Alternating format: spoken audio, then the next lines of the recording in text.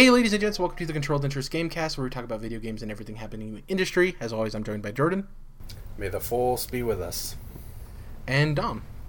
LaCroix. I've never actually tried one, interestingly enough. It's just carbonated water, right? Flavored carbonated water? A little bit of flavor in there, just a little bit. But yeah. Just a hint.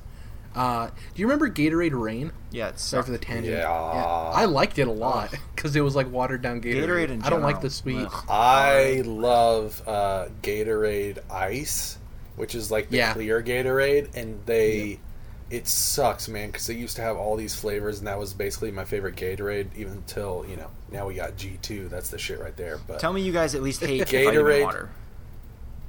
I It's actually alright, like it's whatever. vitamin water. That shit sucks. Gatorade Ice, though. I'm going to finish this fucking point about Gatorade Ice. They took out all the flavors but cherry, which is the worst flavor of Gatorade Ice. What the fuck, man?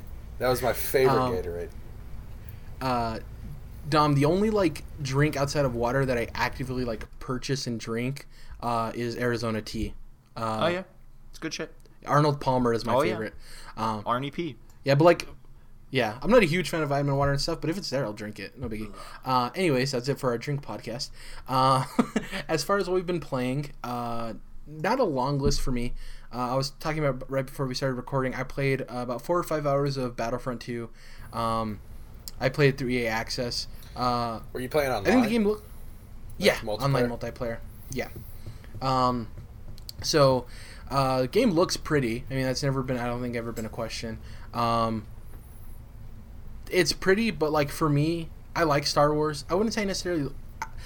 How would I say this? I like Star Wars more than, the average dude, but definitely not, I don't think, to the extent, especially you two like it. I think you guys like it way more than I do. I'm somewhere in that middle ground.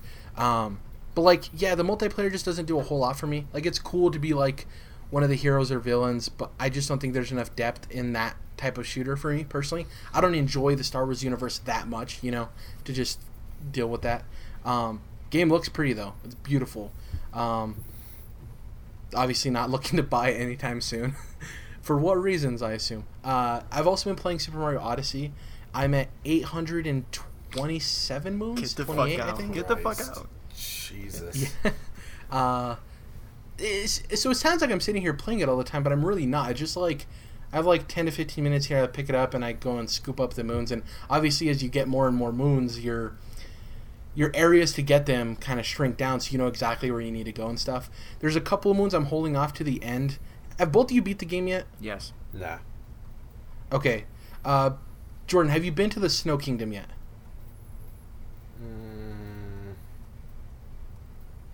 Just the first Snow Kingdom. The one with the round bear-looking things? Yeah. Yep. Okay. So, 2 moons that I'm holding off because I'm having a very difficult time getting them is the ultra hard mode version of the bear race you have to do, the bound race, Dom. Yeah, fuck that. There's a ultra hard version of it, quote unquote, that I just got frustrated with, so I skipped it for now. And then doing the jump rope in Metro Kingdom up to 100, holding off on that because it irritated me so badly. The only 2 moons that I've kind of just had to I couldn't get, I just got frustrated. So I moved on from them. Having a good time with that.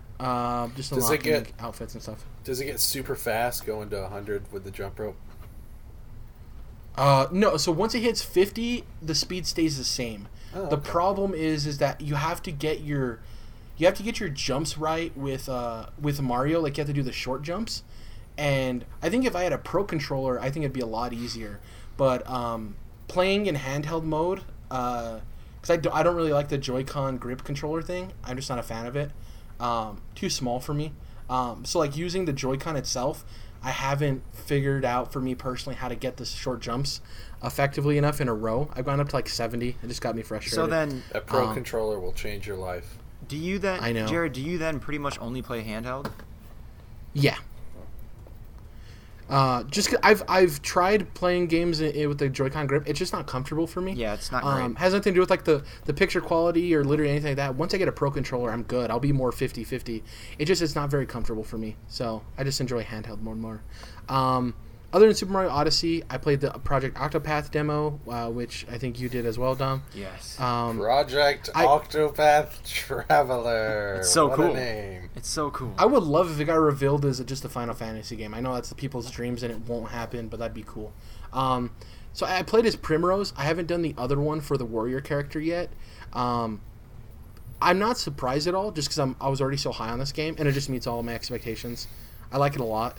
I was surprised by the voice acting at the beginning of the demo. That caught me off guard. I was like, I'm going to be reading text, and I heard somebody's voice. I was like, I turned up the volume. I was like, wait, what? So that was surprising. Really beautiful, really cool.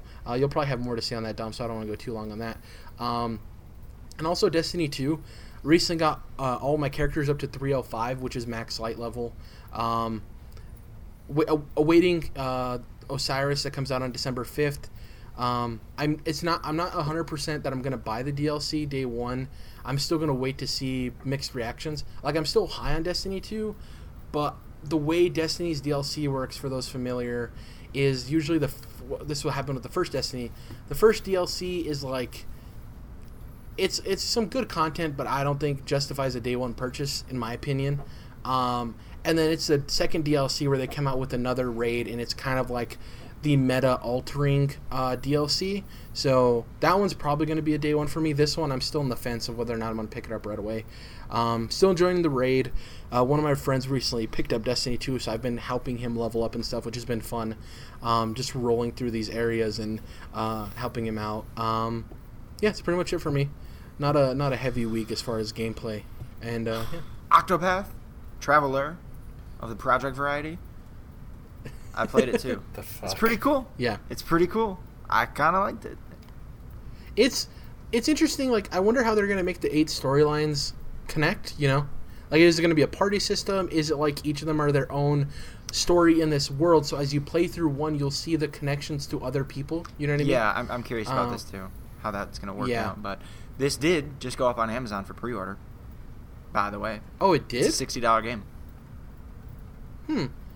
Interesting. I don't think the price points worry. It's surprising. I felt like Setsuna was overpriced at $40, so I'm probably going to feel the same about this. Yeah, I assume that means it's just way, way deeper than we anticipate, hopefully. Hopefully. Yeah, Setsuna, what was the follow-up to Setsuna by that same team? Project Octopath Traveler. No, I thought there was another game that came out before that. That was... maybe it's a Bravely Default team I'm thinking of. Probably. Yeah, Bravely Default, they're doing... That's who's doing Octopath. Octopath, yeah, you're right. My bad. Okay. It's what Lost Sphere. Lost Sphere, there you go. Yeah, you got me confused. I was like, wait. Yeah, I got mixed up. My bad. I'm the dumbass. It's fine. But yeah, I thought it was pretty cool. And frankly, when I look at what I have on the Switch now, and when I look into next year, I don't know what is going to be next that I'm going to be really into on the Switch next year. That's a big question, right? Like Animal Crossing, Metroid, Pokemon. Well, yeah, but we don't know, right? Yeah, Xenoblade is interesting, Jordan. That's what I'm going to wait for. If it gets high scores, like if it gets 8s or higher, I'm more than likely going to be picking up sooner rather than later. If it gets like 6 or 7s, it's a game I still want to play because I think that world is very interesting, like for my personal tastes, and I'll probably pick it up a little bit later down the line. But Xenoblade is a game I'm definitely looking at. Xenoblade Chronicles 2. Yeah, it just feels like it has so much behind it. I don't know. That trailer was really bad. They over-explained everything. I don't think they did a good enough job selling it to people. I just don't know if I can just jump into that series right there. I don't know. They're standalone. For me, it's like... Yeah, for me, it's like Final Fantasy. It's like, does it really matter? Yeah, they're standalone games. I'll take a look. We'll see. The other thing with Switch and Nintendo games is they pretty much don't go on sale. So. Oh yeah. And if they do, it's like 5%, 10%. True. Well, the first party ones, they just added a sale tab to the store, which the store is a clusterfuck, no doubt. But at least they've added the area where things can go on sale. But I mean, like Breath of the Wild on Black Friday, there's like one store has it for $50, and it's almost a year old. Oh yeah, whereas like that's Nintendo for sure. Brand new third-party games are now like $30. Are going to be like $30. Bucks. Yeah, Assassin's Creed, Wolfenstein. Nintendo's games just pretty much don't go on any significant sales comparatively. But anyway, Octopath looks cool. That's what I played. I also played more Dishonored Death of the Outsider. I'm now down to the last trophy, which is one more playthrough without being detected. So, got all those paintings, and I finished all these contracts and all this other nonsense. So I'm just going to play through it one more time and have a good old sneaky time playing Dishonored, warping around and such. Is that like your comfort food game of the year? Like just the game that you're going back and picking up when you don't want to start something new? Or is it just like you just want to get the platinum? Is that what your goal is now? It's a little bit of both because, like I said last week, like I'm waiting until some deals come out, next week for Black Friday before I buy something new. So in the meantime, I'm just kind of sitting and waiting, playing some Dishonored. Awesome. But otherwise, I played a lot more Odyssey. I beat the game, the story, whatever. That level is all I'll say about it, but it's good. It's cool. I think Jared, you knew I would appreciate it. Yeah. That's all I'll say. But as cool as it was, I was kind of just, all right, well, that's that for me. I guess I would, I warped around for a while and just kind of checked out a couple nooks and crannies in there. I was like, all right, I guess I'm done. Went back to a couple previous levels because of that. And I don't know is it spoilers to say, It is spoilers. I feel like... Yes.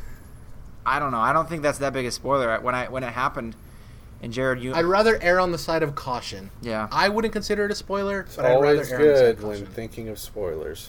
I think it was a Err on cool the side thing of they caution. did, but to me, it just didn't motivate me enough to go back and get more moons. Because I went back and hit the next threshold, which I think was 250.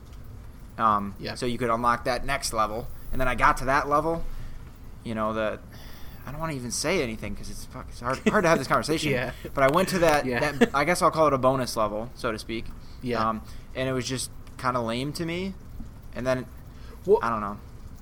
So the second bonus level you get, Dom, is like...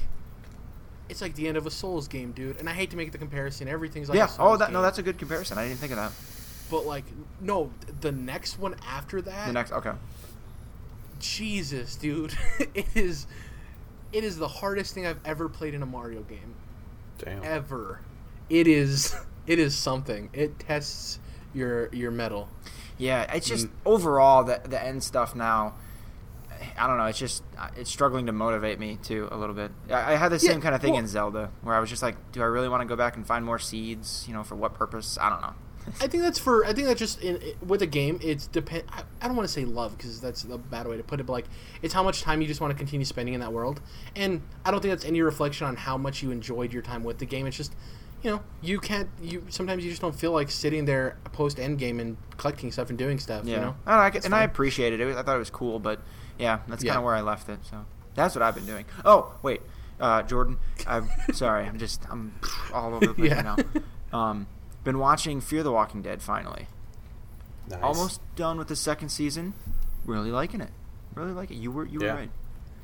Third season even better, and at this point, I was actually just thinking about The Walking Dead before you brought that up. I would say of course. The third season of Fear the Walking Dead that just aired, I think is quite a bit better than where we're at in season 8 of Walking Dead, which is I believe it is rough to say the least. Yeah, I haven't liked the writing this whole season. I liked the last episode in a vacuum. Oh, you're like watching it, Jared? Yeah. I thought you were done with Walking Dead. No, I caught up on it. It's a show that I hate to like. It's one of those things. It's where a lot of us are at. Yeah, but like I liked that last episode. With the one with Ezekiel was the best so far. It was way better than what we. Some of the storylines don't make sense to me. Some of the characters' motivations don't make sense to me. The whole thing with Jesus is really upsetting. It just doesn't terrible. make sense. They're turning Jesus into the next Andrea, and it's just pissing me the fuck off. And I called it. When we were talking about Telltale's Walking Dead season 3, and I was like, fuck, this is such a better version of Jesus because it's the actual comic version instead of the watered down TV version, like Andrea. I didn't mind what Jesus was doing recently. I think that's fine. That's a good question that hasn't been brought up since like season 2 and not at this scale. But not by him though. That seems to fit him. You do that with like a. Not really. I don't think. I don't want to get into a whole. I disagree with you on 2 points, Dom. Because first of all, he's not the person to be doing that. He's supposed to be like a bad motherfucker, kicking people, left and right. Well, I don't know that. I don't have the background on him. I just know. Sure, but like they're watering him down either way. And second of all, I would disagree with the fact that there's been nobody bringing up we don't do that. We're not like them. We're not like that. Okay, well, that's not us. I meant specifically. That's not who we are. Specifically regarding prisoners, I meant. Because, yeah, you're right. That comes up. That overall question is every episode. Yeah, it's just like with the Saviors and the context of everything that's happened, it's like, it just doesn't make sense with everything that... Yeah, because, they're jumping between 3 different sets of characters, and it's like 2 out of the 3 are just mowing Saviors down, and then Jesus is like, we can't kill them, guys! That's not okay! It's like you kill 450 of them, and there's like 20 left. You're like, no, we can't kill these 20 specifically. They're people too. We're not them. We don't do that, Dom. I don't know. See, like that. I would agree myself with you guys. You know, were me in this situation, but I think that I don't know. It makes sense that someone there is asking that question. Now, Jordan, if you say like Jesus is a way different character in the comics, then that's kind of that sucks to people who are familiar with that, and he's different now. All Out War, the storyline that we're currently in is totally different in the comics too, so I can't compare that part of it. Okay. But it's not even like, oh, well, Jesus would totally just be down with mowing all these motherfuckers down. No, it's just that Jesus, like the best characters in the show and comic, know at a certain point you got to do what you got to fucking do, especially in this world, and he's down to fucking do it. And he's also just like a bad motherfucker where like it's funny that they give such an emphasis on his boots. He wears these thick boots and he has them in the show, but he doesn't use them. In the comic and the Walking Dead Telltale series, he's fucking kicking motherfuckers left and right, and he's like destroying zombies with his feet, which is really dope. And this guy is, first of all, way too small and way too much of a pretty boy kind of deal to like live up to that character, but it's just like the writers are ruining him more than anything. Well, the funny thing is, like, but when we heard that, because we talked about Walking Dead, obviously, almost from the beginning of this podcast when we first started it, like when you first were saying, like, we were talking about when Jesus was going to be on the show, you were like, oh yeah, he's this like tall badass dude that kind of looks like Jesus. That's his nickname, and he has these boots and he kicks the shit out of people. And then when he came out on the show, it's like, okay, it's kind of a letdown. He's done the kick move once, I think, since he's been on for like 2 seasons. Well, even just stature, I was expecting like somebody with some presence. And like, I agree with you, Dom, that somebody in the group should be asking questions, but I think you can write that in a lot easier with like, maybe not necessarily Carl, but like a younger character or somebody who's new to the group, or if they were capturing people that weren't the saviors. You know what I mean? But all of the context in it just doesn't make sense for me. It's just like, it's not doing it for me. Well, that's a good point too, Jared, because even Edith, I think is the correct name, the girl that's hanging out with Maggie, was like, why are you letting Gregory back into Hilltop? Like, fuck this guy. And she's the youngest besides Carl. So yeah, Jesus is the only one that's not on board with this. And then the fact that Morgan is just like now in the show bouncing back and forth between, I can't stand him. This whole like clear thing, and then like, no, I don't. I want to be like a good-hearted martial artist and only like knock people out with my stick. Like I'm some fucking Yoda character all of a sudden. It's like, I think, frankly, he needs to just die. Sorry. I think his character only because they've ruined him. If they hadn't ruined him, I love the actor. Yeah, I think the actor and the character are good. I think the writing for him the last season and a half hasn't been great. Right. And they should have either killed him off a season ago or done better with his writing. He has gone a bit annoying in the way they're writing him. I agree with you on that, Dom. So we can get back into video games real quick. Pivot. You were talking about Fear the Walking Dead. Do you think that'll ever get licensed into a video game? No. Probably not. It's not all that popular, especially like for it being a Walking Dead property. I think that it's probably not going to happen, and I don't necessarily know that you want that anyways. You already have exactly. You already have The Walking Dead and Walking Dead Michonne, so it's like, I think 4 seasons of The Walking Dead plus that, I think you're good. Are we finally going to get that Overkill's The Walking Dead that we've been shown like for 4 years? You remember that game? Jesus Christ. I know what you're talking about, but yeah, it's like, other than the Telltale games, I think you don't necessarily need a Walking Dead video game. I think there's better zombie properties that you could go with, Yeah. Where's the Dying Light sequel? Like, there's a lot of questions. Yeah, that's actually a good point. But Turtle Rock is, if I'm correct, that's a studio hasn't, it's not like they're working on something else. So I'm sure that'll be what they're working on. What have you been playing though, Jordan? I don't want to cut you. Hopefully, I'm not cutting you off, Dom. No, that was it. That was it. Okay. Actually, funny enough, I haven't. I don't think I've played anything since we last met. You're a liar and a phony. Get off the podcast. Well, if I was a liar, then I'd be like, "Oh yeah, guys, I've been playing games this week." But anyways, the stuff I've been watching, I guess, is what I'll talk about. Obviously, I was going to mention The Walking Dead. We had that conversation, and then just another quick shout out for Mr. Robot. Last night's episode was fucking awesome. They led right in from last week's episode that I was talking about being the continuous shot type of deal that they were doing, and just keeping the intensity. I mean, the intensity that they're rolling with in this show, it's like the episode starts, it gets intense within the first couple minutes, and then it just stays intense. Like, you really are on the edge of your seat for the entire time, even though they're bouncing between different characters and different scenes. It doesn't ever pull back, and I'm really enjoying that. And I can't wait to see what's coming up next week, because it's they just leave you with your jaw on the floor every week, and so I'm really enjoying that. And then I'll give a little shout out to an anime that I started watching called The Ancient Magus Bride.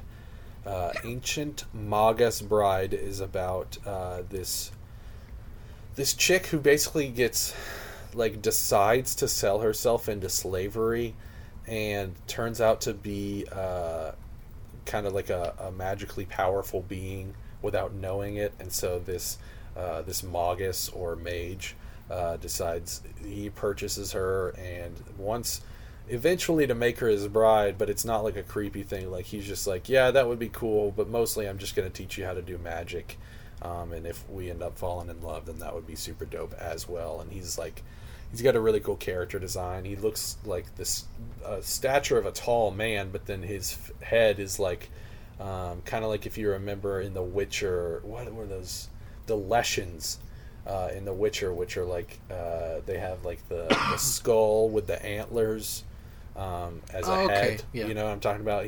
That's what his head looks like. Yeah. So really cool character design for him. But then also, I mean, the show is just gorgeous. The colors like just pop, and I know that a lot of anime looks that way. A lot of anime looks really nice in poppy colors, but this show does that especially well, and just the environments that they're going into feel so really alive. They feel very it almost feels like kind of like how I've talked about Horizon. Like, you can almost feel the wind coming off of the grass, or the cool coming off of the lake or whatever. And so this show does a great job with that. And then it's also just got a really interesting kind of magical universe that they're showing you into, that they're introducing you to. So I've been really enjoying that show. It's got 3 prequel OVAs, and then they're just several episodes into the actual series itself, so I'm really enjoying that.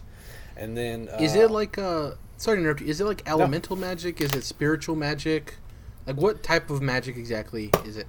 It's, I guess it would be like, I'm not sure how you technically define those two terms, but it's kind of just like your classic magic type stuff, like fantasy magic with dragons and spells being cast and mages and stuff like that. Yeah. So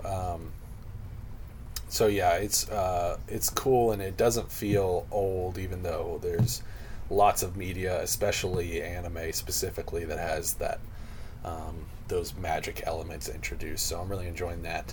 And then I'd like to give a shout out as well to a movie I watched last night called Logan Lucky. You guys might have heard of this one.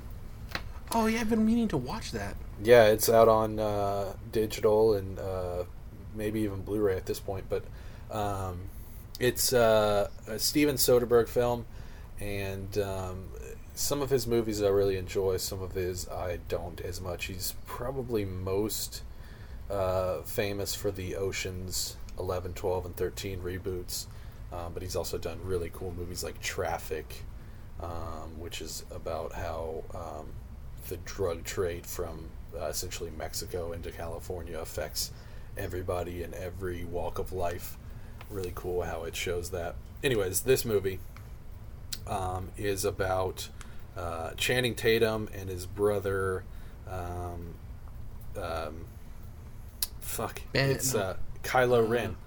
It's Adam Driver. Adam Driver, yeah. And then, so they're brothers, and they are wanting to break into this NASCAR speedway that has a big bank vault of its own. Basically, Channing Tatum just got fired for having a pre-existing medical condition. He was working on fixing some of the pipes that had bust underneath the track as a construction worker, and so they basically just plan this giant heist, and they break Daniel Craig's character out of jail so that he can help them do it.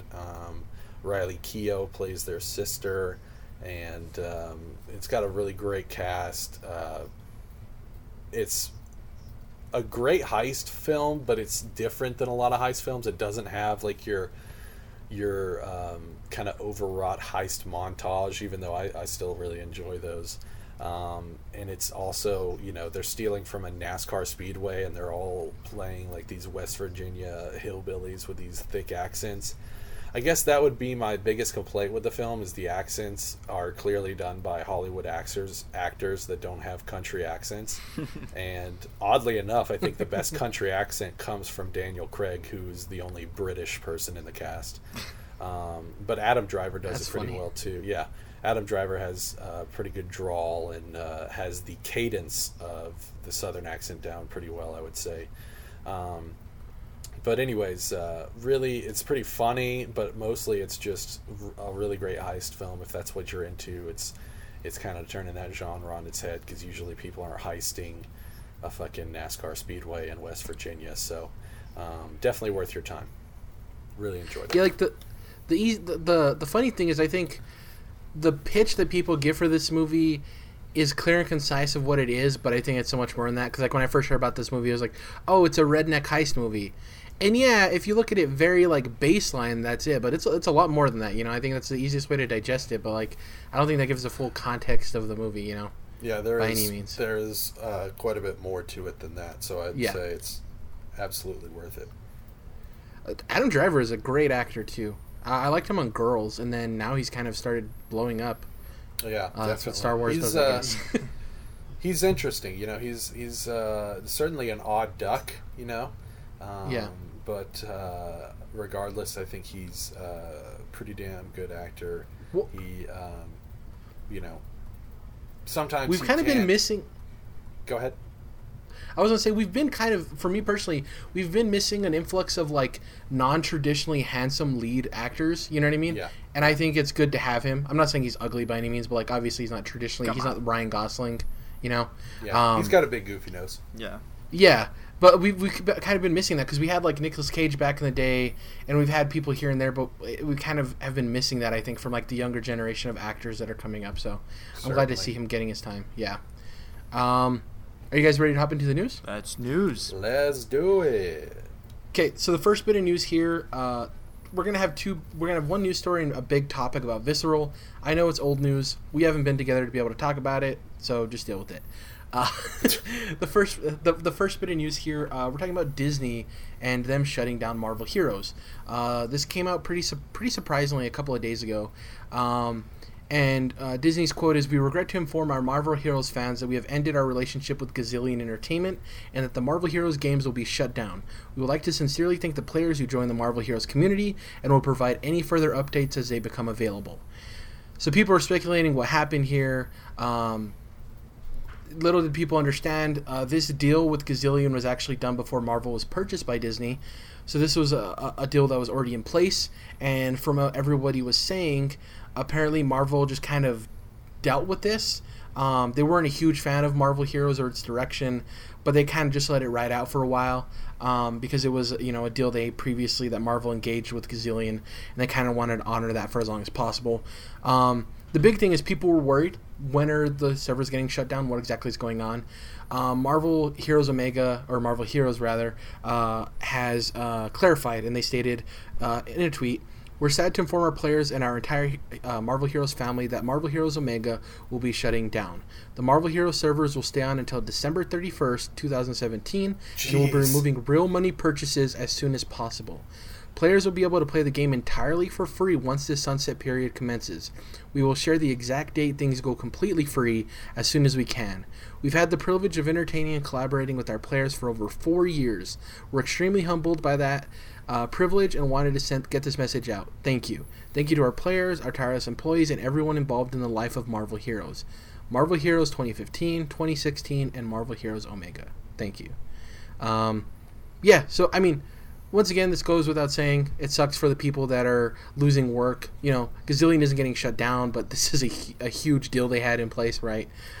It sucks for the people that bought into this game because, you can buy a bunch of heroes. I mean, it's microtransactions is what it is. And then it's like, all that money you dumped into the game, it's going to be worthless in just about a month, man. A month!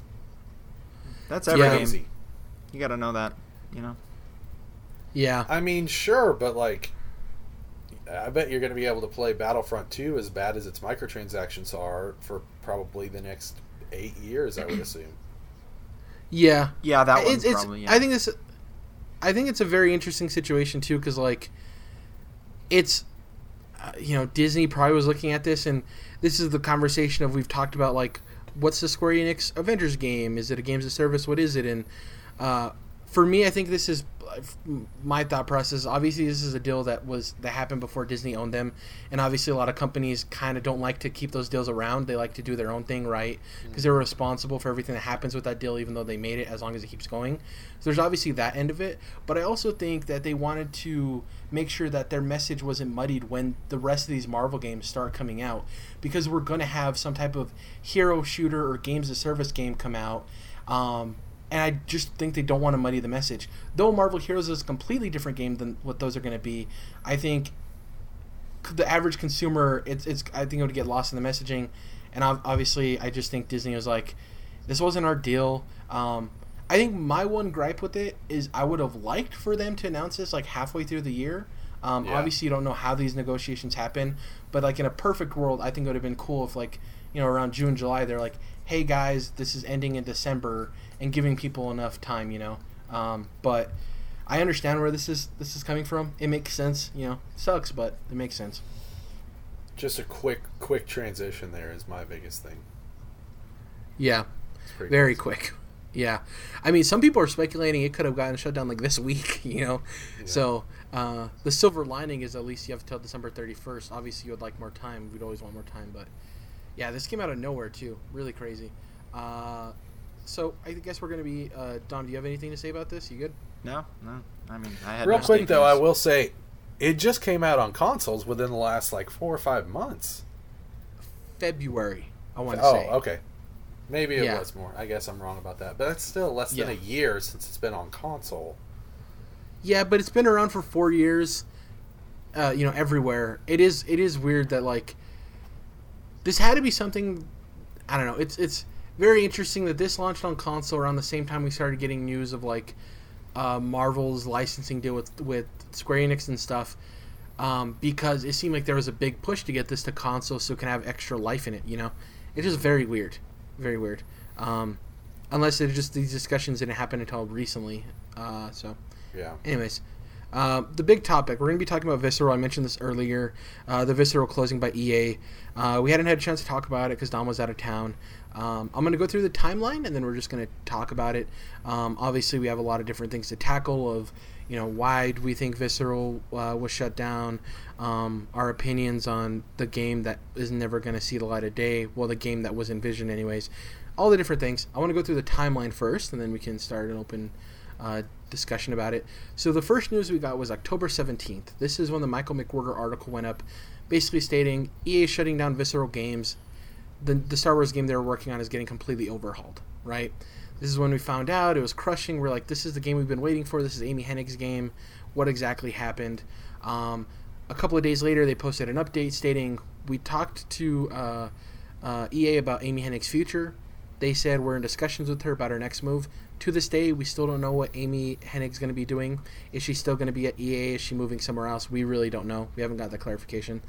The next thing we got in terms of news was this giant, crazy article by way of Jason Schreier 10 days later on October 27th called The Collapse of Visceral's Ambitious Star Wars Game. I suggest to you, if you want all of the information, go read this article. It'll be in the link in the description if you're watching this on YouTube. It's a very lengthy article. Very lengthy. Take you between 10 and 25 minutes to read, depending on your reading speed. Very long article. Goes into a lot. He talked to multiple people who were former employees at Visceral, people who were tangentially close to Visceral, people who had worked at EA in the past, talked to a lot of different people, a lot of different sources. Very large article that gives a lot that we're going to be discussing. But as far as the timeline, that's when that happened. Fast forward to November 9th, which is about a week ago from recording this, and Jonathan Cooper over on Twitter, who's an animator at Naughty Dog, he's actually somebody who's known for voicing his opinion on things that happen in the industry. He basically, when the whole Mass Effect Andromeda thing happened with the animations, he wrote up this thing discussing like, yeah, the animations aren't great in Mass Effect Andromeda, but it wasn't BioWare that did it. It was outsourced, and here's why they suck, essentially explaining, like, this is why it sucks, right? And, like, everything so he's very vocal about this stuff. Outsourced. So, I don't know. I don't really buy that as an excuse or anything. It's not. No, he's not saying it as an excuse, but, like, people were yelling at BioWare for the bad animations when technically it wasn't BioWare who did the animations. He wasn't asking for... Yeah. I mean, BioWare chose he was just explaining those contractors to come and do that work. You know, I mean, it's all the same. Well, EA chose, yeah. Yeah, but, I think it's pretty clear that EA doesn't know how to properly manage their projects at this point. Yeah, he wasn't asking for forgiveness for them, Dom. He was literally just explaining these are why the Mass Effect animations suck. Because people were like, why would they suck in this game and they were better in the other Mass Effect games? He was literally just explaining these guys shouldn't have been on such a big budget game. So in this tweet, he states, word on the street is the Respawn Star Wars game was instrumental in the Visceral closure because it looks so much better by comparison despite a way shorter development window. This further backs it up. And then he links to the article, which this happened recently. The same day, EA buys Respawn for $450 million. There's other sources in the industry that basically said the way it worked is, you know, EA was looking into Visceral's game. They weren't happy with what they were seeing. They saw what Respawn was working on, put one and one together, and we got the news of Visceral closing and Respawn being purchased. The Respawn thing, too, also has to do with the fact that EA had the first right of refusal. A big Chinese company was in talks of buying Respawn. I don't know the exact numbers, but they basically offered an amount to purchase Respawn. EA, having first right of refusal, offered more money, and they ended up purchasing Respawn. So that's exactly what happened. I think the whole purchasing Respawn part of this equation isn't really part of this equation. Was them having to outbid, having to outbid that Chinese conglomerate. That specific part of the story isn't relevant to Visceral. I think EA said, oh, shoot, someone's going to buy them. We got to grab this, right? Side note, if I'm at if I'm a former Visceral employee, I'm like looking at this like, come on, man, are you fucking serious? Yeah, like of course, great, yeah. So that's the timeline of everything.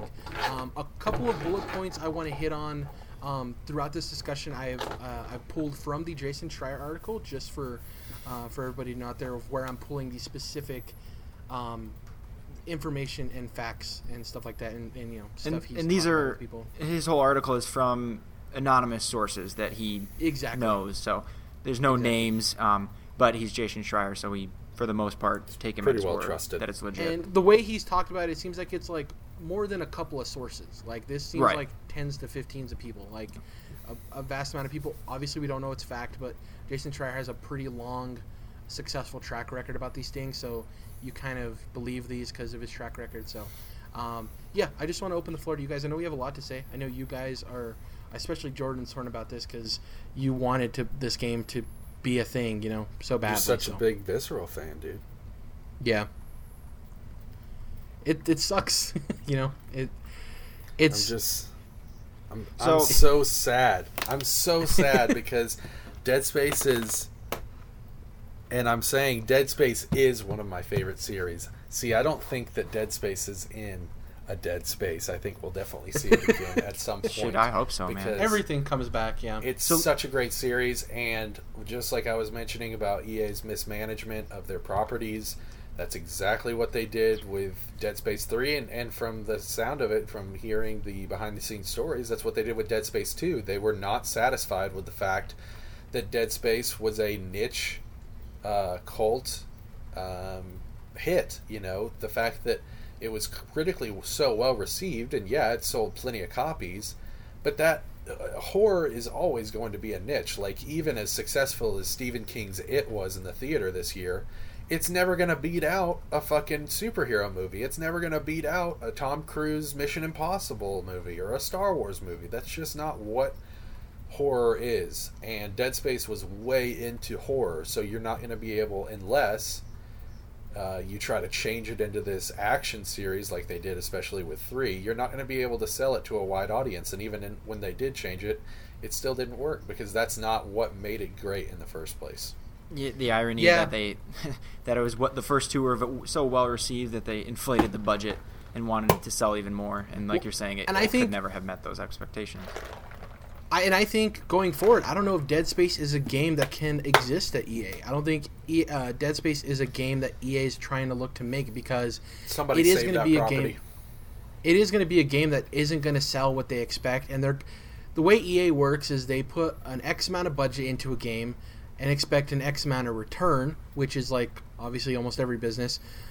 But the thing is that I don't think they necessarily.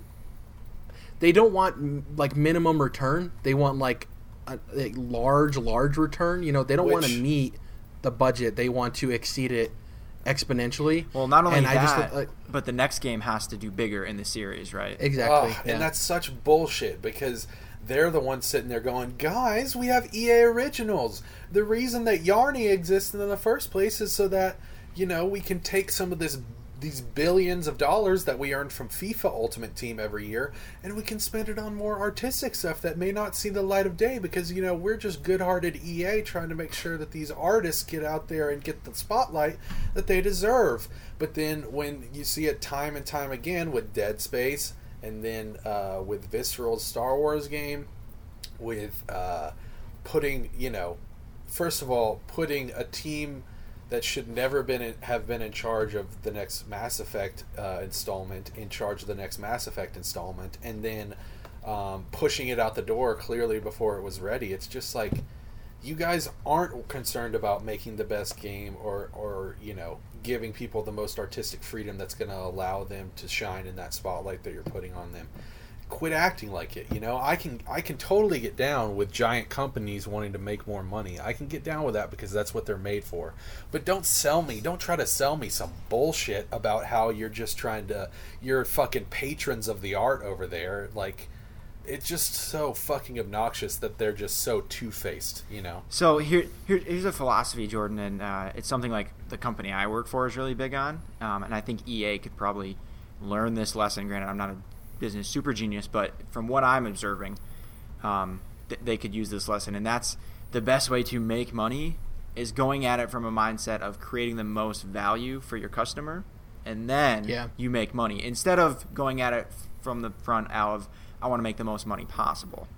When you start with, I want to create the most value for the customer. And that doesn't mean like, you know, the complete artsy. Like, this is just creating as much value as possible for your customer. And that is going to bring in everything you want on the other end. But they're not at all concerned with value at the end of the day. Well, but think about this, though. I think this is a huge point that people are missing, is that when EA Original started, when Mirror's Edge Catalyst was greenlit, Peter Moore was there, and he was starting to transition this message of, we're not the old EA, please understand me, we're moving towards gamers. That's when EA Originals and Mirror's Edge Catalyst were first like greenlit and put into place. He left. He's no longer at EA. And we've seen obviously EA's never been liked, right? Obviously they've had issues. I'm not saying Peter Moore did everything great, But if you look at the timeline of when Patrick Sutherland took over EA and the steady decline of what's been happening with the public perception of their games, it's astonishing. And I never really liked Peter Moore because I've made plenty of jokes about him talking up that fucking garbage ass FIFA presentation when Absolutely they were doing the E3. Amazing. It's fabulous. Yeah. It's absolutely intriguing when he's bouncing back and forth between London and California, and they've got this stupid fucking actor out on stage. You don't know me, but you will. And it's like, not only that, but like I said, the Dead Space situation was happening way before he left. And there's been plenty of other situations that were happening way before he left where EA is just driving people into the fucking ground. Yeah, I'm not saying that it was perfect when he was there. That's not what I'm saying. But what I'm saying is we've seen a shorter amount of time between all of these things. You know what I mean?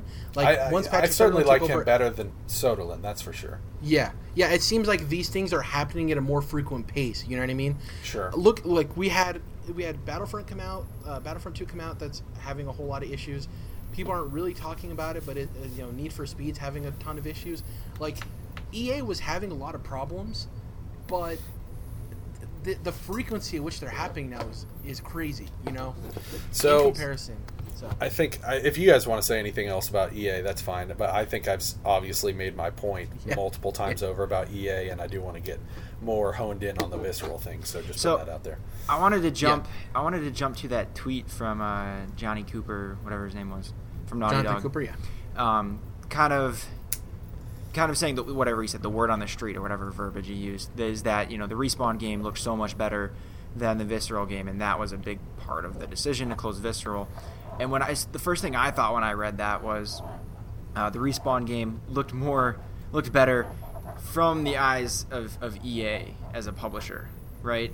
Because to me that kind of not conflicts, but it kind of seems to disregard the other reports we've heard of several different people saying that the few things that they did see from Visceral and what Amy Hennig had shown was absolutely fucking amazing. They said the story. You're saying the story from RegTech was absolutely amazing. Don, You're making the point that it wasn't like Respawn's game graphically looked better or gameplays wise looked better. It looked necessarily more profitable. That's where my head went. Obviously, I'm speculating, but that's what to me it would make sense as far as the decision that EA made. That maybe especially when we look at the Schreier article about, Ragtag didn't have enough lightsabers and robes in it, right? That's what they wanted to see, right? And so maybe the Respawn game has all that. Not necessarily, has more opportunity for microtransactions, though that could be a small part of it. But to me, that's what that rang from me, that it looked better to EA. The thing to me, too, on that is that Respawn is a team that's shown that they can have a quick turnaround on impressive games. Like the turnaround from Titanfall to Titanfall 2 is pretty short, and the campaign in that game was beloved by some, and obviously the sales numbers were screwed because of EA's decision of where to release it. Yeah. I think in terms of it looked much better. I 100% agree with you. It's probably partially due to the fact that it had lightsabers and Jedi stuff, and they're like, oh, that's a Star Wars game. But also I think it's that you have a studio who's probably using their same engine they used for Titanfall, making a Star Wars game, whereas all the stuff in the Schreier article and what we've heard is that Visceral was trying to fit an Uncharted game into an FPS engine with 80 members on their staff. And from the sounds of it, the demo that they made 2 weeks before they were closed, they were working night and day to get it finished. And the article talks about how almost nothing was done for 2 years because of having to deal with Amy Hennig having to approve everything, having to deal with Star Wars approving everything. It could be that there was just more of a game, period. Yeah, and in the stuff, when people talk about Amy Hennig's the game, they talk about the story was amazing, the writing was amazing, and the one thing they referred to in terms of how the game looked or played was the short demo thing beside E3, which is 4 seconds, And they talk about how I'll have to go back, but I feel like on the article said they saw more. On the article, they talked about they were talking about the demo, that the demo looked amazing that they made for EA before they got canned. The one where they put the hodgepodge of different parts of it. They said that the animation of him putting his hand on the doorway when he walks out, which is something no one really noticed, took them months of trying to figure out how to do that. So it's just I think it is partially, obviously, because there's the argument factor. Remember the two arguments that Schreier mentioned, that EA's biggest problems were it wasn't Star Wars enough, and where's the innovation? And the innovation argument is interesting because that wasn't said that it came from EA higher-ups. Apparently that was coming from Jade Raymond from EA Motive, who was helping them on the game. She was talking to Amy Hennig and saying, where's the innovation in this? Which is very interesting. I was just laughing because the way your sentence was organized, Jared, it sounded like you were saying that it took them months to figure out how to get the guy to put his hand on the door. Like, well, it was the animation of it, yeah. How do we get this guy to put his hand on the door as he walks past it? Like, fuck, that's going to take a long time, guys. But clearly the fact that, first of all, that's got to be devastating. Not just the fact that they closed down, but the fact that they were crunching hard right before they closed down, and that they knew they probably still weren't anywhere close to release. But if we crunch this, we get this demo to them, then they'll finally see what the worth is for the game. Once again, terrible management on EA's part. And then you just mentioned that on this AAA Star Wars game, there was 80 people working.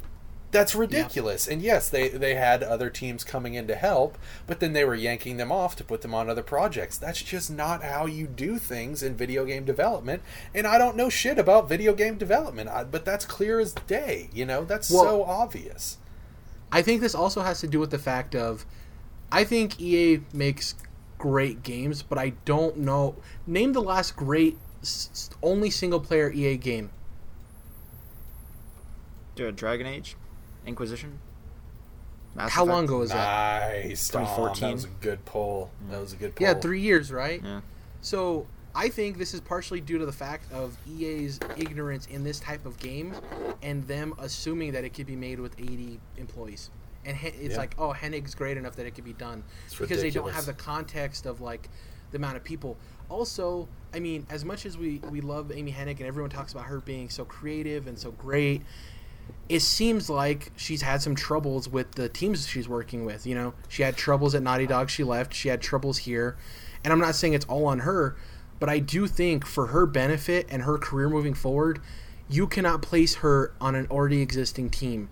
You need to be able to let her make a team from the ground up, because it's obvious that she doesn't work well with random devs and people. She's just not that type of creator. I would say the caveat to that would be unless you make her just a writer and not an overall game director. Exactly. Yeah. True. That's also a very valid argument. It doesn't seem like she had any business directing a game. And furthermore, not to take away anything from her talent, because clearly she's talented. I think the original Uncharted trilogy has great writing, but she didn't write The Last of Us, and she didn't write Uncharted 4, and those games don't suffer at all in the story or writing department, or Lost Legacy.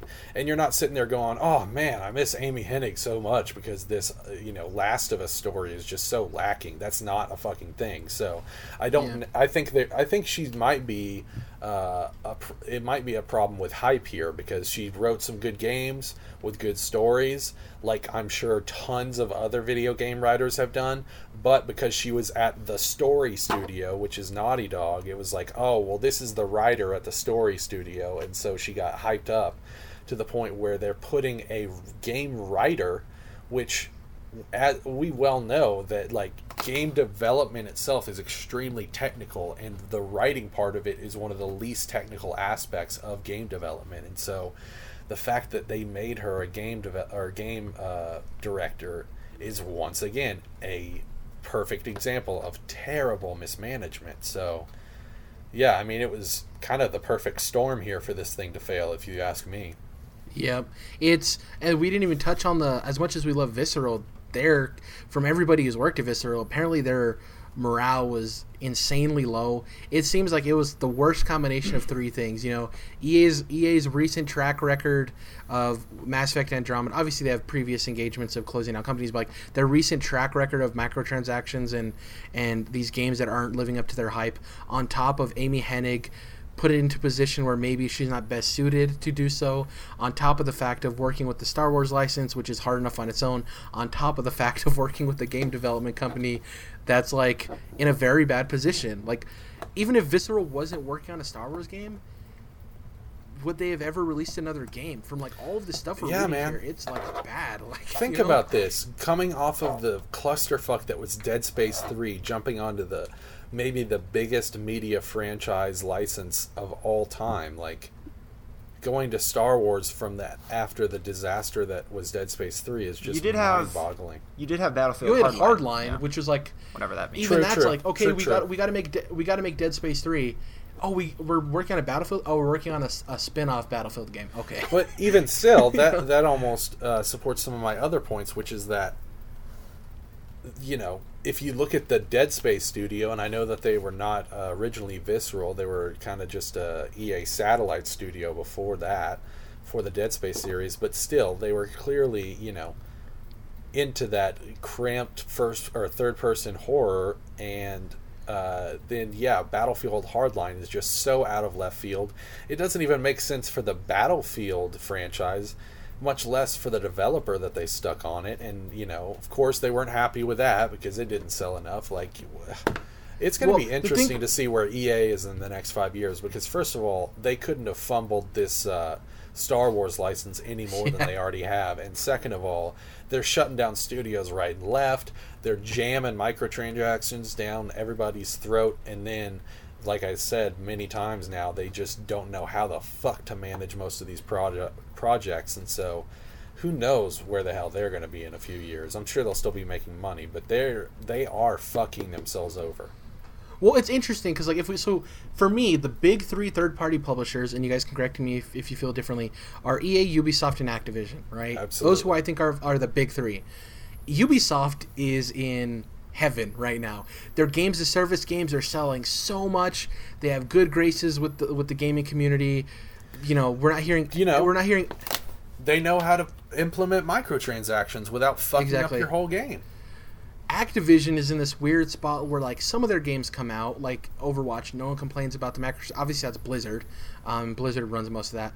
And then you have games like Call of Duty where it's, like, not necessarily bad, but it's kind of gross, where, like, you let people watch other people open loot crates in front of you, and they're, like, dropping down on Normandy Beach, and it's, like, trophies weird, tied like, to that, isn't it? Yeah. Well, I don't know if it's a trophy, there's a challenge tied to it. You want to talk about backdoor shady shit right here.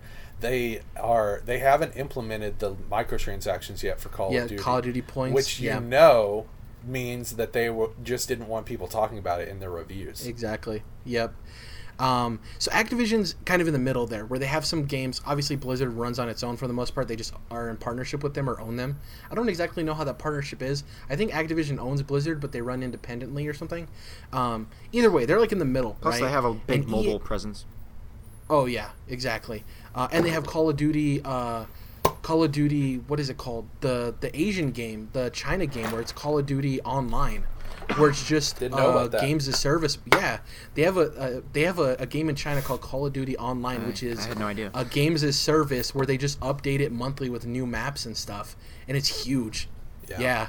And then you have EA, who's obviously bottom tier in terms of messaging and optics and microtransactions.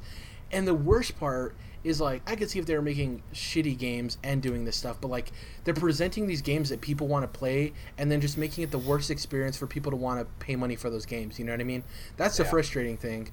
And I honestly, as much as I love Visceral and I love Dead Space, I don't think they should have been working on this game in the first place either. It's not a good match. No, they're not a team that's made third-person games. You know what I mean? It's a bad match all around. Well, they've made third-person games, but they're not a big-budget studio. They're more your mid-tier type, and they're making games that are more niche when they're making the best games that they can, which is Dead Space 1 and 2. And then you put them on Hardline or Star Wars, and it just doesn't work out. Yeah, it's frustrating. I think the other thing is, I'm not necessarily sure this would, and we're talking in conjecture. We don't know if what would have been. From everything we're reading, what if this game would have just been rushed to just get pushed out, and then we're sitting at another Andromeda situation? But Andromeda's not a terrible game. It mostly just has technical issues more than anything. And I'm glad that we have. In terms of living up to expectations. Sure. But quality. They still would have sold a shit ton of games, and I'm sure EA wouldn't have been happy with that, even if they had sold fucking 30 million copies right out the fucking gate. But I was just gonna say that, I'm glad that we have Andromeda, rather than it got canceled into last year or something. I'm glad we have Andromeda. I would rather we have the 7.0 version of this game rather than not having it at all. The difference there, too, though, is this would have been the first in a series. So usually we give the first game in a series not a pass. But a little bit of leeway. Like, okay, this is pretty good. Yeah. We see what you're doing. Now for the next one, your expectations are going to rise, right? Not the fourth game in a critically acclaimed franchise. Right. Yeah. That's why Andromeda was treated that way. And and the thing is I think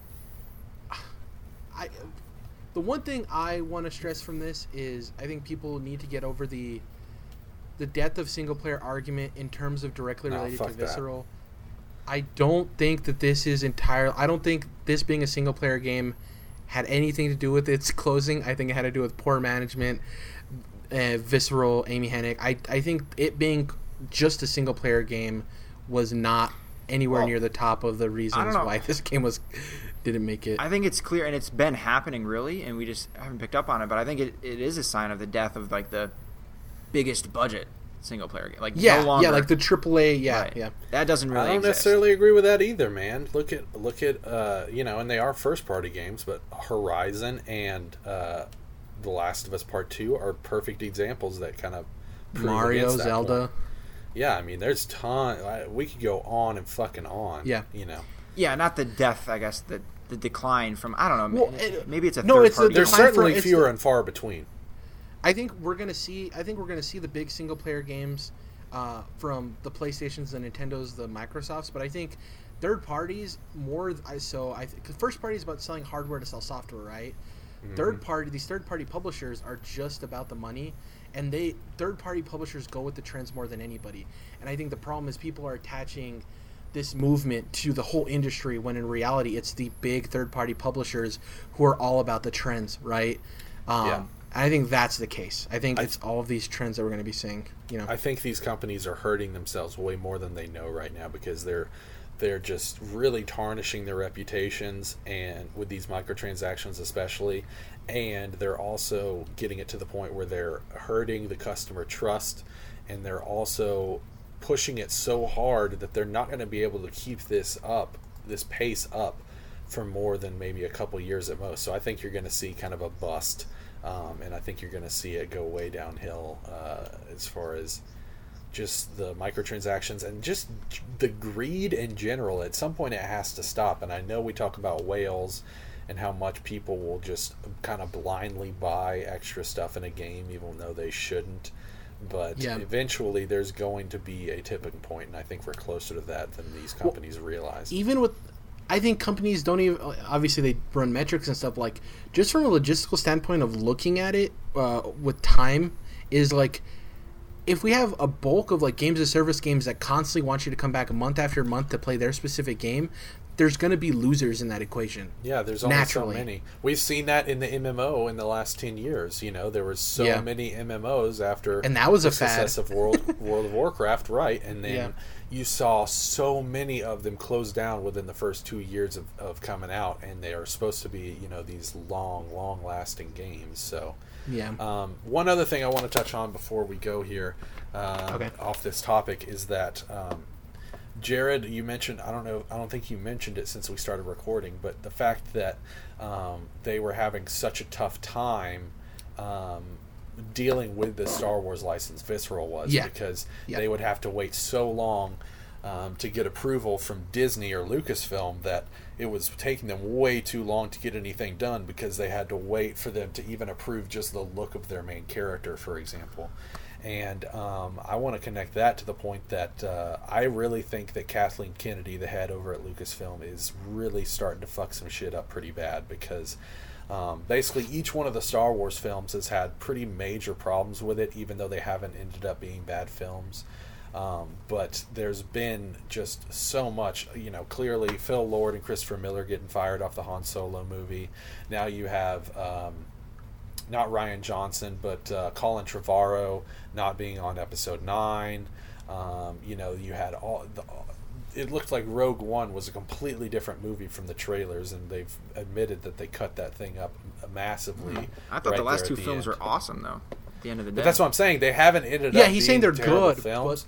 But behind the scenes, there is a lot of turmoil. And if you've listened to Kathleen Kennedy talk, she's this ultra corporate, and they're talking about how she loves to talk about how they love to support these young creators, and Hollywood's going through this thing. They're kind of at the tail end of it, where they've been hiring these guys coming off of just one like successful indie hit, who don't have any business directing a $250 million big budget movie. And then stuff happens where this is another example with Star Wars, where what was the dude's name that directed the most recent Fantastic Four? Josh Trank. He had a big issues with that, and ended up that he was showing up to work drunk and stuff, and eventually got fired off of the eventual what we thought was the Star Wars Boba Fett spinoff that he was supposed to make. Another example. And that leads into what I was mentioning earlier about the fact that they were just having to wait so long for the approval process over at Lucasfilm. And so I think Kathleen Kennedy is kind of a problem when it comes to the Star Wars license and franchise, because like I said, she talks about supporting these young creators and really getting behind them, but her money is not where her mouth is. And you listen to her talk, and she is just corporate as fuck, basically like these EA guys.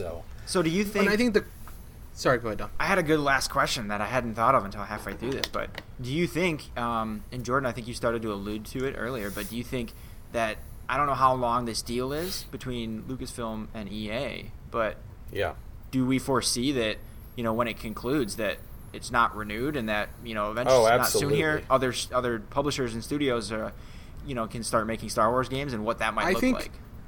I think there's probably something in the contract that states about quality and whether or not it can get renewed. So I think if they release enough games that hit a certain quality threshold, I think they can get renewed. But do they want they it to? Don't meet, from if Lucas' they side? Well, it depends on what's in the contract, right? Well, I mean, when it concludes, though. So it also depends on the future in between now and the end of the contract, what they can do. And to answer your question, Dom, I think that looking at it now, I can't imagine them renewing this contract, and I think it would have to get way better. Like, they would have to completely turn this out and exactly. They would have to completely do a 180 on this for Lucasfilm to even consider renewing that contract, because so far, like I said, they've completely fumbled this license, and you can tell that they're skittish with it, which is crazy because they've dealt with big IP before. It's like, how are you that scared of this Star Wars license? Just fucking do it, man. Well, one thing I want to touch on real quick, too, is, and this is my own personal opinion, obviously everybody has their own, it's funny that they've had such turmoil with the movies, Jordan, and I think it's like you said, where they're trying to cash in on the next big thing of getting these directors that are, I wouldn't say one-hit wonders because we don't know what the rest of their career holds, but they have a hit, right? Yeah. And they're not necessarily good matches for the Star Wars universe. Lord and Miller, I'm not a personal fan of their work. I don't like their style. When we heard that the Han Solo movie, like 80% of it was help me out here, comedy off the cuff. What's the word I'm looking for? Improv. Apparently, like 80% of the script was improv. That worried me. And Trevorrow, I don't think Jurassic World is a bad movie, but I don't think it's as good as it should have been. Were you not a fan of the Jump Street movies or Lego Movie? Oh, Jump Street movies are great. I liked the Jump Street movies. I liked Batman. I don't, and it's dumb for me to say, but I don't think their style of directing would have translated well to a Star Wars movie, let alone a Han Solo movie specifically. Just my personal opinion, obviously. Yeah. Man, this is like it's so obvious to me now, and I used to struggle with it, but like why video games are so secretive during development. Like this is why, because like those last two Star Wars movies, like you said, Jordan, there's some crap going on behind the scenes, and then I remember not long before Rogue One premieres, they're like, oh, they're doing reshoots, the whole tone is changing, and people are losing their shit, right? Granted, it was Star Wars, so it didn't matter. It still did plenty well enough, but that to me that's like, it would be, I think they would prefer if they could keep that all behind closed doors and then just let the end product be judged, because that's what should be judged. Like, we're just speculating on what's going on behind the scenes until then. Sure. Yeah. And really quick before we get into what we're going to be playing, I just want to give, because we talked about EA's poor management and then Star Wars having to, accept everything and approve everything. I want to give a shout out to Bill Roseman from Marvel Games, because so far it seems like they're just like, when he talked about Insomniac, he's like, Insomniac, we made a deal with them to make a Spider-Man game, and they're like, hey, are we cool to do certain stuff? And he's like, just run with it. You guys are making your Spider-Man game, and I think that's awesome. You know, one more thing we're gonna see off the Star Wars thing. Sorry, I was just gonna say that recently it was announced. We talked about Colin Trevorrow not being on Episode 9 anymore, and of course J.J. Abrams is taking over, which is not what I wanted at all, because Force Awakens was just way too fucking safe for me. I felt like, I get that they were trying to get back to square one, but I wanted something a little more out there. And I was reading this article recently online where someone described J.J. Abrams as the human equivalent of vanilla ice cream. And I just thought that was the most perfect description. That's funny. And that's exactly what vanilla you ice see cream in is those good, movies. but it's not necessarily what you want all the time. I want some chocolate fucking chips in my Star Wars. Some sprinkles, that's for sure. You know, exactly. Come on. Yeah. And that's the funny thing, is that I think she's been fortunate enough to have all these issues and the movie still be good. You know what I mean? Yeah. I think she's walking that fine line. If Han Solo comes out and it's, I'm sure they brought in Ron Howard because he was a surefire motherfucker. Talk about vanilla ice cream. Yeah. So I think we're clear on that. I think we were all able to talk about Visceral. It sucks. It's something that we've been wanting to talk about for a while, but unfortunately, this was therapeutic. Yeah. As far as what we're going to be playing, I don't think there's any new releases coming out next week that I'm going to be purchasing, but Justice League comes out. Excited it's getting good reviews. That's what I hoped for. I wasn't expecting great reviews. Good enough for me. I'm excited for that. I was going to watch Murder on the Orient Express, the remake. It was getting some mad reviews, so I'm just going to wait for it to come to on demand. I'm still going to watch it. I'm still excited to watch it, but I'm not in a hurry, to go watch it in theaters. Yeah. What else? I'm thinking about what else on my plate. Gonna probably get a couple more Moons in Odyssey. A couple more, yeah. We're sure that's the case. I'm gonna play the other part of the demo for Project Octopath Traveler, which is Primrose is the girl. I can't remember the guy's name off the top of my head. Celebrimbor. I'm thinking, is there anything else big that's coming out this weekend? Oh, Punisher comes out. There you go, baby. Yeah. So if Justice League doesn't suit my superhero fancy, I'm pretty sure the Punisher's going to bring me on home. So yeah, we got those two, and then of course Star Wars Battlefront 2 is coming out this weekend, which I guess you're already playing, so that doesn't necessarily. Real quick, I want to say something. There was some release dates that were announced this last week that kind of went, I didn't see any news about. We Happy Few is coming out April 13th of 2018, day and date, Xbox One, PS4. Oh, you want to talk about weird $60 games? I don't know about that, man. Yeah, I don't know if that's worth $60. I'm just glad it has the release date finally. The other game, do you guys remember the indie game that was on Xbox's stage that looked like cartoony Dark Souls-ish? It was called Ashen. Do you guys remember that? I feel like I would. Is that the one where people don't have faces? Yeah. And it's like very grays and browns, and like there was in the trailer he was like walking down a corridor and his like friend turned the corner and this like weird like spirit thing came up behind him and like disappeared. Yeah. That's coming out April 30th of next year on Xbox One and PC. So I'm stoked about that because that's a game I've been looking forward to. I was just excited that we finally got some release dates for games next year. Hell yeah. Yeah, nothing big for me. I don't think there's any new releases. Like Dom, I'm waiting for Black Friday for those deals. I'm probably going to either pick up Wolfenstein 2, AC Origins. Wolfenstein? One of them. I'm going to pick up and start playing. And, it's pretty much it for me. What about you guys? Well, the only good Nazi is a dead Nazi, Jared. So I'm hoping I also grab Wolfenstein. For a measly $30. We're not like that, Dom. We're not one of them. That's not us. Oh, real quick, last week, shout out to the Mario Party game, the Top 100, that should have been on Switch. It irritates me that it was on 3DS. Seriously. Yeah. Yeah, I'm going to try to watch Justice League 2 this weekend. That'd be pretty cool. I'm going to start Punisher too. Motherfucker, how are you already on the sequel? I'm just about to see the first one. I gotta watch my twos here. I start that joke never gets old. Yeah. The thing, Dom, is I think Punisher's like one of those series that you don't have to worry about the rest of them. Well, it's I love so Daredevil. different in tone. One I and think, two, so. yeah. I think if you've seen Daredevil season 2, you're good to go on Punisher. Oh yeah, perfect. I'm counting yeah. on it. Yeah. But Yeah. play some more I don't even Dishonored. think they That's all I mentioned got. him in Iron Fist or Luke Cage. Iron Fist and Defenders have all come out since then. I don't even know if those shows can all fuck off. I don't really care. Oh, I think also he was this... mentioned, I think, but it was like, oh, it was just some crazy guy who shot up a bunch of people, and so you don't need to worry about it. Also remember that this is the first DC movie with the post-credit scene. So. No, there you're was Suicide Squad. Suicide Squad had a Suicide Squad post-credit scene with Amanda Waller and Bruce Wayne sitting at a dinner Oh, table. you're right. You're right. Then how come that's a headline? I saw that today. That's because people are fucking stupid. Check your sources. Yeah, I watched Suicide Squad late, man. I'm sorry I didn't watch it in theaters. Oh, that's... No, I know. I'm good, being Jared, sarcastic. you're I'm good. being sarcastic, yeah. Finally an watched Wonder average Woman, by the movie. way. I don't think I mentioned that. Really enjoyed it. Nice. It's a good The CG fight at the end, little weird. Still enjoyed the Yeah, movie. dude, it's just like, do we have to do that? Do we have to like save the world at the end of every superhero movie? You know? Yeah. Ugh. That's why, spoilers, I like the end of Thor Ragnarok, where you're not. Yeah. The world doesn't necessarily get saved, if you know what I'm saying. A shout out to Chris Pine and Gal Gadot having like some of the best chemistry in a superhero movie. I thought it was great. Yeah, it was That's good. pretty much it for me. Okay, so obviously I'm about to go see Justice League here in a few hours.